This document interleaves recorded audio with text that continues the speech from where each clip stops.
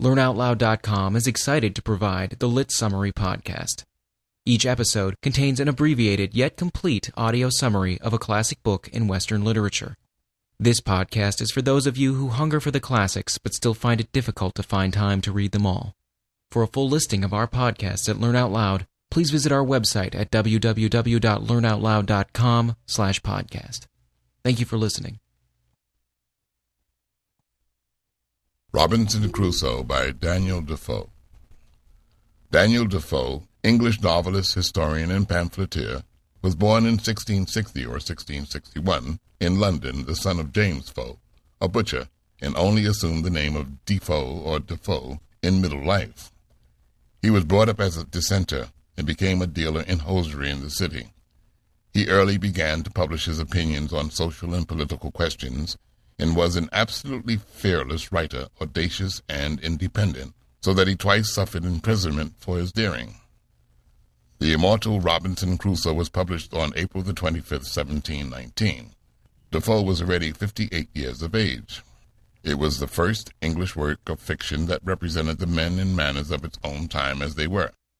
It appeared in several parts, and the first part, which is here epitomized, was so successful that no fewer than 4 editions were printed in as many months. Robinson Crusoe was widely pirated, and its authorship gave rise to absurd rumors. Some claimed it had been written by Lord Oxford in the Tower, others that Defoe had appropriated Alexander Selkirk's papers. The latter idea was only justified inasmuch as the story was partly founded on Selkirk's adventures and partly on Dampier's voyages. Defoe died on April the 26th, 1731. Chapter 1. I Go to Sea. I was born of a good family in the city of York, where my father, a foreigner of Bremen, settled after having retired from business. My father had given me a competent share of learning and designed me for the law, but I would be satisfied in nothing but going to sea. My mind was filled with thoughts of seeing the world, and nothing could persuade me to give up my desire. At length, on September the 1st, 1651, I left home and went on board a ship bound for London. The ship was no sooner out of the Humber than the wind began to blow and the sea to rise in a most frightful manner. And as I had never been at sea before, I was most inexpressibly sick in body and terrified in mind. The next day, however, the wind abated, and for several days the weather continued calm. My fears being forgotten, and the current of my desires returned, I entirely forgot the vows to return home that I made in my distress. The 6th day of our being at sea we came into Yarmouth Roads and cast anchor. Our troubles were not yet over, however, for a few days later the wind increased till it blew a terrible storm indeed. I began to see terror in the faces even of the seamen themselves, and as the captain passed me I could hear him softly say to himself several times, "We shall all be lost." My horror of mind put me into such a condition that I can by no means describe it. The storm increased, and the seamen every now and then cried out the ship would flounder. One of the men cried out that we had sprung a leak, and all hands were called to the pumps. But the water increasing in the hold, it was apparent that the ship would flounder. We fired guns for help, and a ship who had rid it out just ahead of us ventured a boat out. It was with the utmost hazard the boat came near us, but at last we got all into it and got into shore, though not without much difficulty, and walked afterwards on foot to Yarmouth. Having some money in my pocket, I traveled to London, and there got acquainted with the master of a ship which traded on the coast of Guinea. This captain, taking a fancy to my conversation, told me if I would make a voyage with him I might do some trading on my own account. I embraced the offer and went the voyage with him. With the help of some of my relations I raised 40 francs, which I laid out in toys, beads, and such trifles as my friend the captain said were most in demand on the Guinea coast. It was a prosperous voyage. It made me both a sailor and a merchant, for my adventure yielded me on my return to London almost 300 francs, and this filled me with those aspiring thoughts which have since so completed my ruin. I was now set up as a Guinea trader, and made up my mind to go the same voyage again in the same ship. But this was the unhappiest voyage ever man made, For as we were off the African shore, we were surprised by a Moorish rover of Sallee, who gave chase with all sail. About 3 in the afternoon he came up with us, and after a great fight we were forced to yield, and were carried all prisoners into the port of Sallee, where we were sold as slaves. I was fortunate enough to fall into the hands of a master who treated me with no little kindness. He frequently went fishing, and as I was dexterous in catching fish, he never went without me. One day he sent me out with a Moor to catch fish for him. Then notions of deliverance darted into my thoughts, and I prepared not for fishing but for a voyage. When everything was ready, we sailed away to the fishing grounds. Purposely catching nothing, I said we had better go farther out. The Moor agreed, and I ran the boat out near a league farther than I brought to, as if I would fish. Instead of that, however, I stepped forward, and stooping behind the Moor, took him by surprise and tossed him overboard. He rose to the surface and called on me to take him in. For reply, I presented a gun at him and told him if he came nearer the boat I would shoot him, and that as the sea was calm he might easily swim ashore. So he turned about and swam for the shore, and I make no doubt but he reached it with ease. About 10 days afterwards, as I was steering out to double a cape, I came in sight of a Portuguese ship. On coming nearer, they hailed me, but I understood not a word. At last a Scotch sailor called to me, and I answered I was an Englishman, and had made my escape from the Moors of Sallee. They then bade me come on board, and very kindly took me in with all my goods. We had a very good voyage to the Brazils, and when we reached our destination, the captain recommended me to an honest man who had a sugar plantation. Here I settled down for a while and learned the planting of sugar. Then I took a piece of land and became a planter myself. My affairs prospered, and had I continued in the station I was now in, I had room for many happy things to have yet befallen me, but I was still to be the agent of my own miseries. Chapter 2. Lord of an Island and Alone. Some of my neighbors, hearing that I had a knowledge of Guinea trading, proposed to fit out a vessel and send her to the coast of Guinea to purchase Negroes to work in our plantations. I was well pleased with the idea, and when they asked me to go to manage the trading part, I forgot all the perils and hardships of the sea, and agreed to go. A ship being fitted out, we set sail on September the 1st, 1659.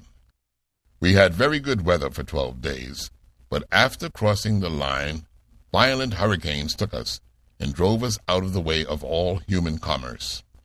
In this distress, one morning, there was a cry of land, and almost at the same moment the ship struck against the sandbank. We took to a boat and worked towards the land, but before we could reach it, a raging wave came rolling astern of us and overset the boat. We were all thrown into the sea, and out of 15 who were on board, none escaped but myself. I managed somehow to scramble to shore, and clambered up the cliffs, and sat me down on the grass, half dead. Night coming on me, I took my lodging in a tree. When I waked, it was broad day, the weather clear, and the storm abated. What surprised me most was that in the night the ship had been lifted from the bank by the swelling tide, and driven ashore almost as far as the place where I had landed. I swam out to the ship, and found that her stern lay lifted up on the bank. All the ship's provisions were dry, and being well disposed to eat, I filled my pockets and ate as I went about other things, for I had no time to lose.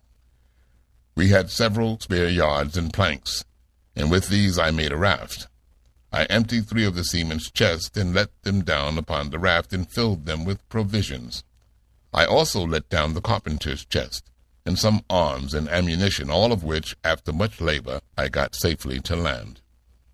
Where I was, I yet knew not, but after I had with great labor got to the top of a hill, which rose up very steep and high, I saw my fate to my great affliction, viz., that I was in an island uninhabited except by wild beasts. I now began to consider that I might get a great many things out of the ship which would be useful to me. So every day at low water I went on board, and brought away something or other until I had the biggest magazine that was ever laid up, I believe, for one man. I verily believe, had the calm weather held, I should have brought away the whole ship piece by piece, but on the 14th day it blew a storm, and next morning, behold, no more ship was to be seen. I must not forget that I brought on shore 2 cats and a dog. He was a trusty servant to me many years. I wanted nothing that he could fetch me, nor any company. I only wanted him to talk to me, but that he could not do. Later, I managed to catch a parrot, which did much to cheer my loneliness. I taught him to speak, and it would have done your heart good to have heard the pitying tones in which he used to say, "Robin, poor Robinson Crusoe." I now went in search of a place where to fix my dwelling. I found a little plain on the side of a rising hill, which was there as steep as a house side, so that nothing could come down on me from the top. On the side of this rock was a hollow space like the entrance of a cave, before which I resolved to pitch my tent. Before I set up my tent, I drew a half-circle before the hollow place, which extended backwards about 20 yards. In this half-circle I planted 2 rows of strong stakes, driving them into the ground like piles, above 5 feet and a half high, and sharpened at the top. Then I took some pieces of cable I had found in the ship, and laid them in rows one upon another between the stakes, and this fence was so strong that neither man nor beast could get into it or over it. The entrance I made to be by a short ladder to go over the top, and when I was in, I lifted the ladder after me.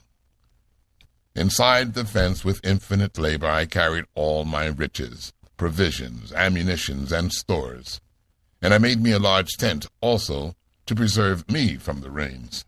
When I had done this, I began to work my way into the rock. All the earth and stones I dug out I laid up within my fence, and thus I made me a cave just behind my tent, which served me like a cellar. In the middle of my labors it happened that, rummaging in my things, I found a little bag with but husk of horn and dust in it. Wishing to make use of the bag, I shook it out on one side of my fortification. It was a little before the great rains that I threw this stuff away, not remembering that I had thrown anything there. About a month after, I saw some green stalks shooting up. I was perfectly astonished when, after a little longer time, I saw 10 or 12 ears of barley. I knew not how it came there. At last it occurred to me that I had shaken out the bag there.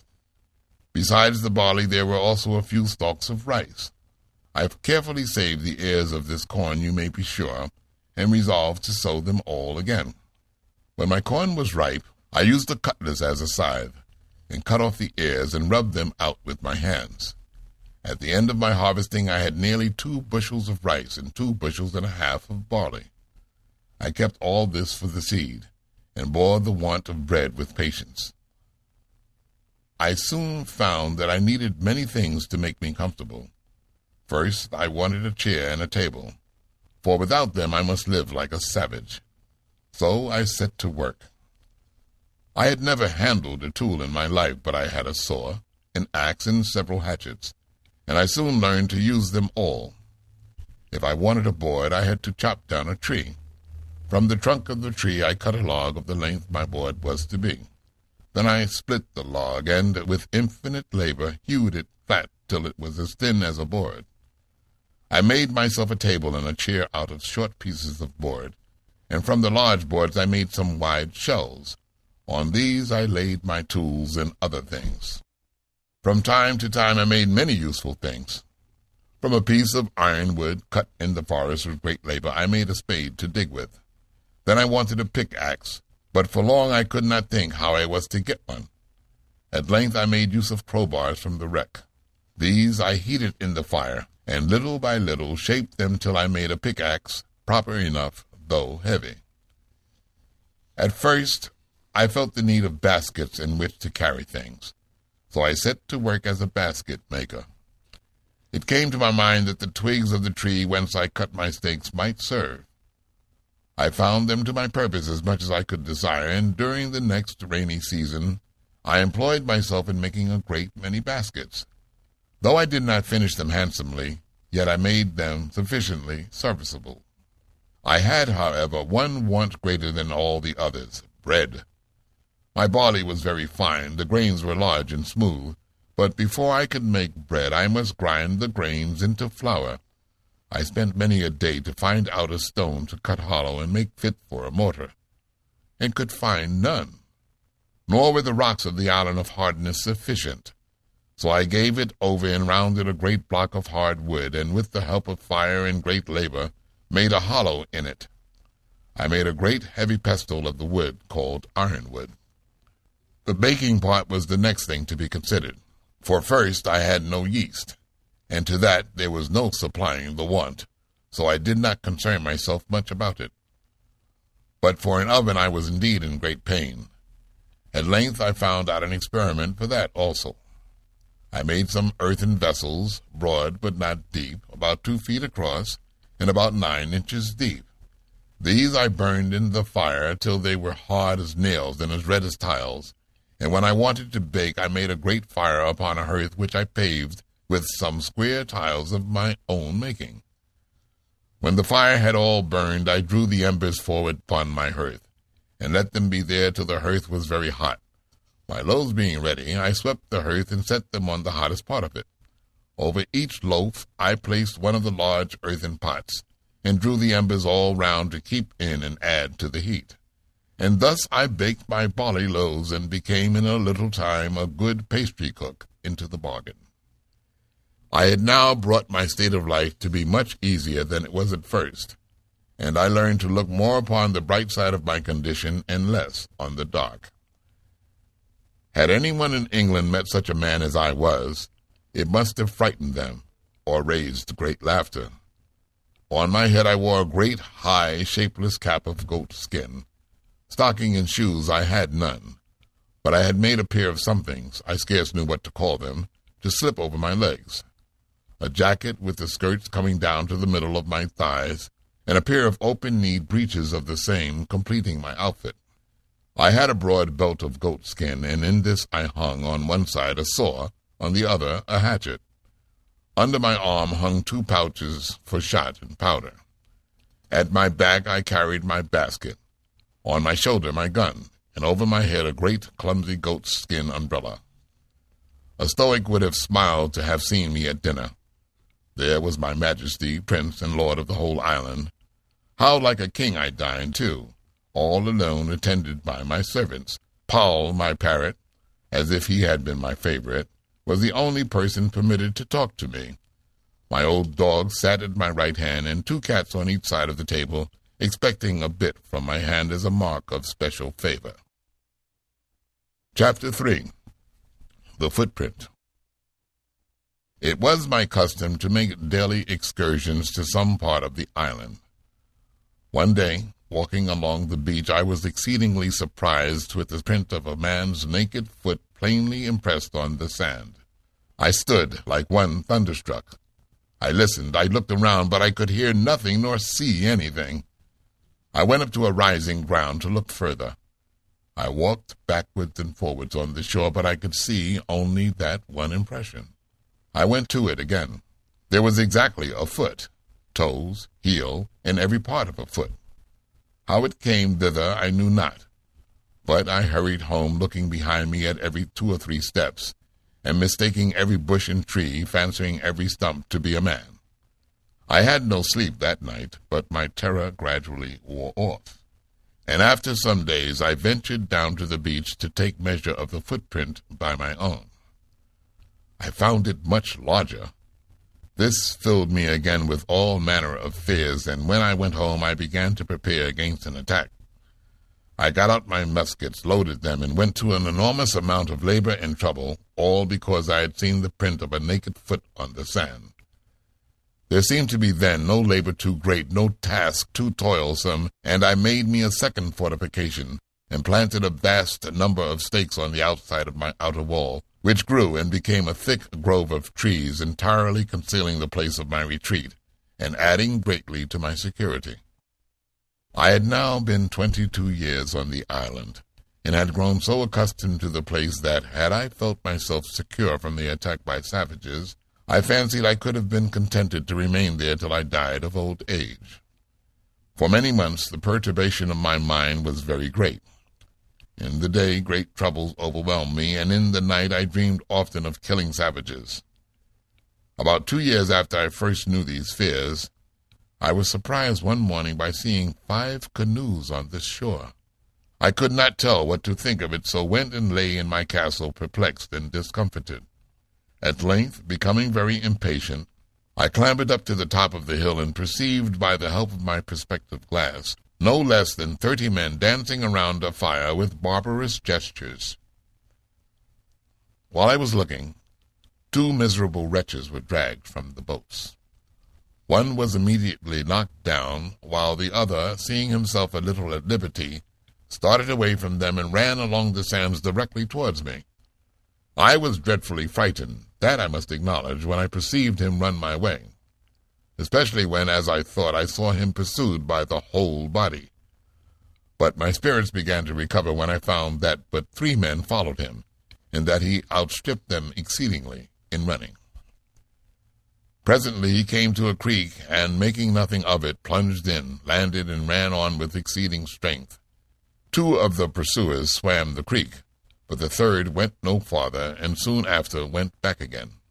I immediately took my 2 guns, ran down the hill, and clapped myself in the way between the pursuers and the pursued, hollowing aloud to him that fled. Then, rushing on the foremost of the pursuers, I knocked him down with the stock of my piece. The other stopped, as if frightened, but as I came nearer, I perceived he was fitting a bow and arrow to shoot at me, so I was then obliged to shoot at him first, which I did, and killed him. The poor savage who fled was so frightened with the noise of my piece that he seemed inclined still to fly.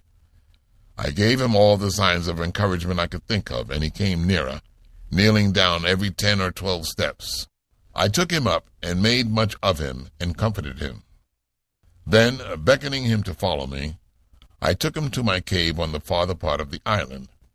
Here, having refreshed him, I made signs for him to lie down to sleep, which the poor creature did. After he had slumbered about half an hour, he came out of the cave, running to me, laying himself down and setting my foot upon his head to let me know he would serve me so long as he lived. In a little time I began to speak to him and teach him to speak to me. And first I let him know his name should be Friday, which was the day I saved his life. I likewise taught him to say Master, and then let him know that was to be my name. I made a little tent for him and took in my ladders at night so that he could no way come at me. But I needed not this precaution, for never man had a more faithful, loving servant than Friday was to me. I made it my business to teach him everything that was proper to make him useful, especially to make him speak, and he was the aptest scholar that ever was.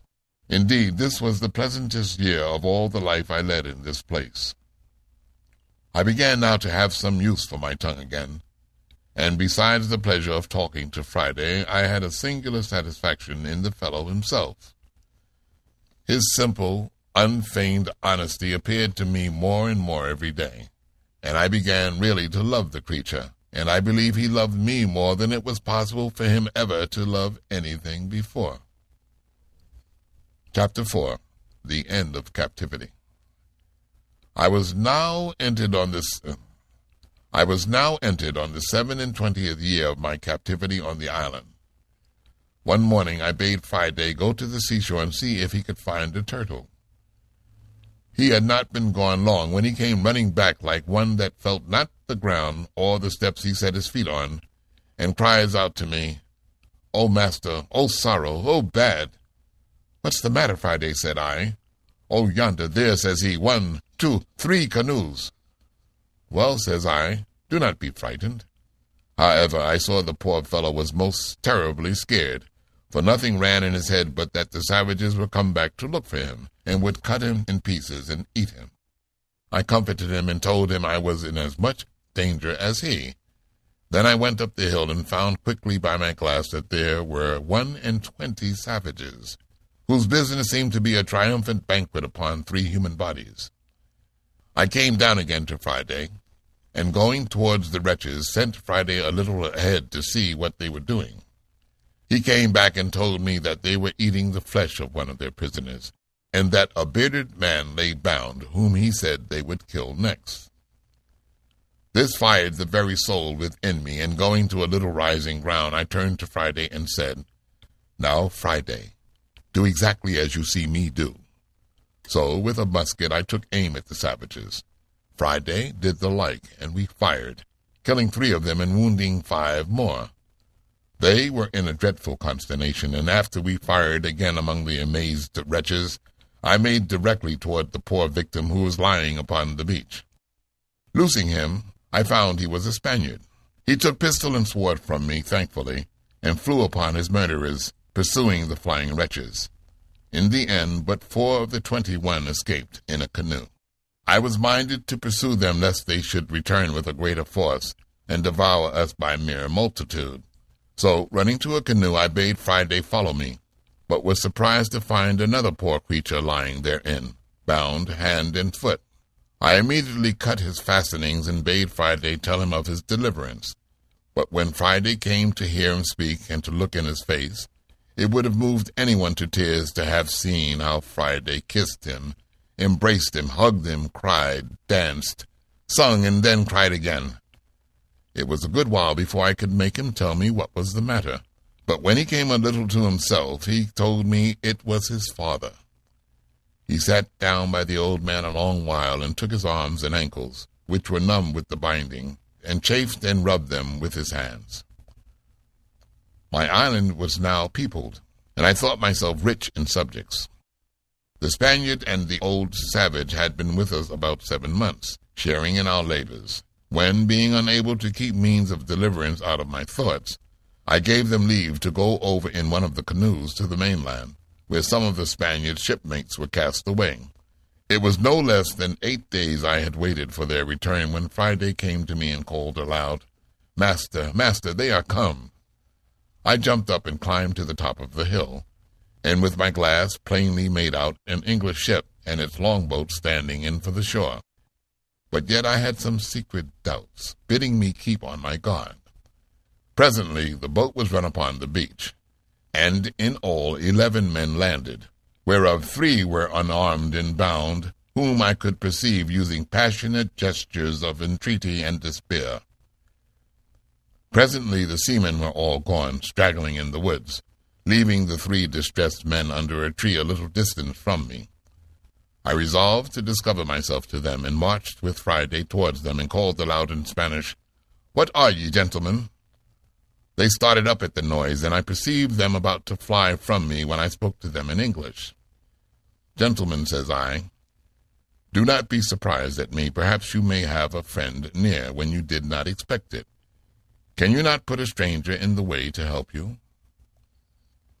One of them, looking like one astonished, returned, "Sir, I was captain of that ship. My men have mutinied against me, and have set me on shore in this desolate place with these 2 men, my mate and a passenger." He then told me that if 2 among the mutineers, who were desperate villains, were secured, he believed the rest on shore would return to their duty. He anticipated my proposals in venturing their deliverance by telling me that both he and the ship, if recovered, should be wholly directed by me in everything. Then I gave them muskets, and the mutineers returning, the 2 villains were killed, and the rest begged for mercy and joined us. More of them coming ashore, we fell upon them at night, so that at the captain's call they laid down their arms, trusting to the mercy of the governor of the island, for such they supposed me to be. It now occurred to me that the time of my deliverance was come, and that it would be easy to bring these fellows in to be hearty in getting possession of the ship. And so it proved, for the ship being boarded next morning, and the new rebel captain shot, the rest yielded without any more lives lost. When I saw my deliverance then put visibly into my hands, I was ready to sink down with the surprise, and it was a good while before I could speak a word to the captain, who was in as great an ecstasy as I. After some time, I came dressed in a new habit of the captain's, being still called governor. Being all met and the captain with me, I caused the prisoners to be brought before me, told them I had got a full account of their villainous behavior to the captain, and asked of them what they had to say why I should not execute them as pirates. I told them I had resolved to quit the island, but that they, if they went, could only go as prisoners in irons, so that I could not tell what was the best for them unless they had a mind to take their fate in the island. They seemed thankful for this and said they would much rather venture to stay than be carried to England to be hanged. So I left it on that issue. When the captain was gone, I sent for the men up to me in my apartment and let them into the story of my living there, showed them my fortifications, the way I made my bread, planted my corn, and, in a word, all that was necessary to make them easy. I told them the story also of the Spaniards that were to be expected, and made them promise to treat them in common with themselves. I left the next day, and went on board the ship with Friday, and thus I left the island the 19th of December in the year 1686, after 28 years, and after a long voyage, I arrived in England the 11th of June, 1687, having been 35 years absent.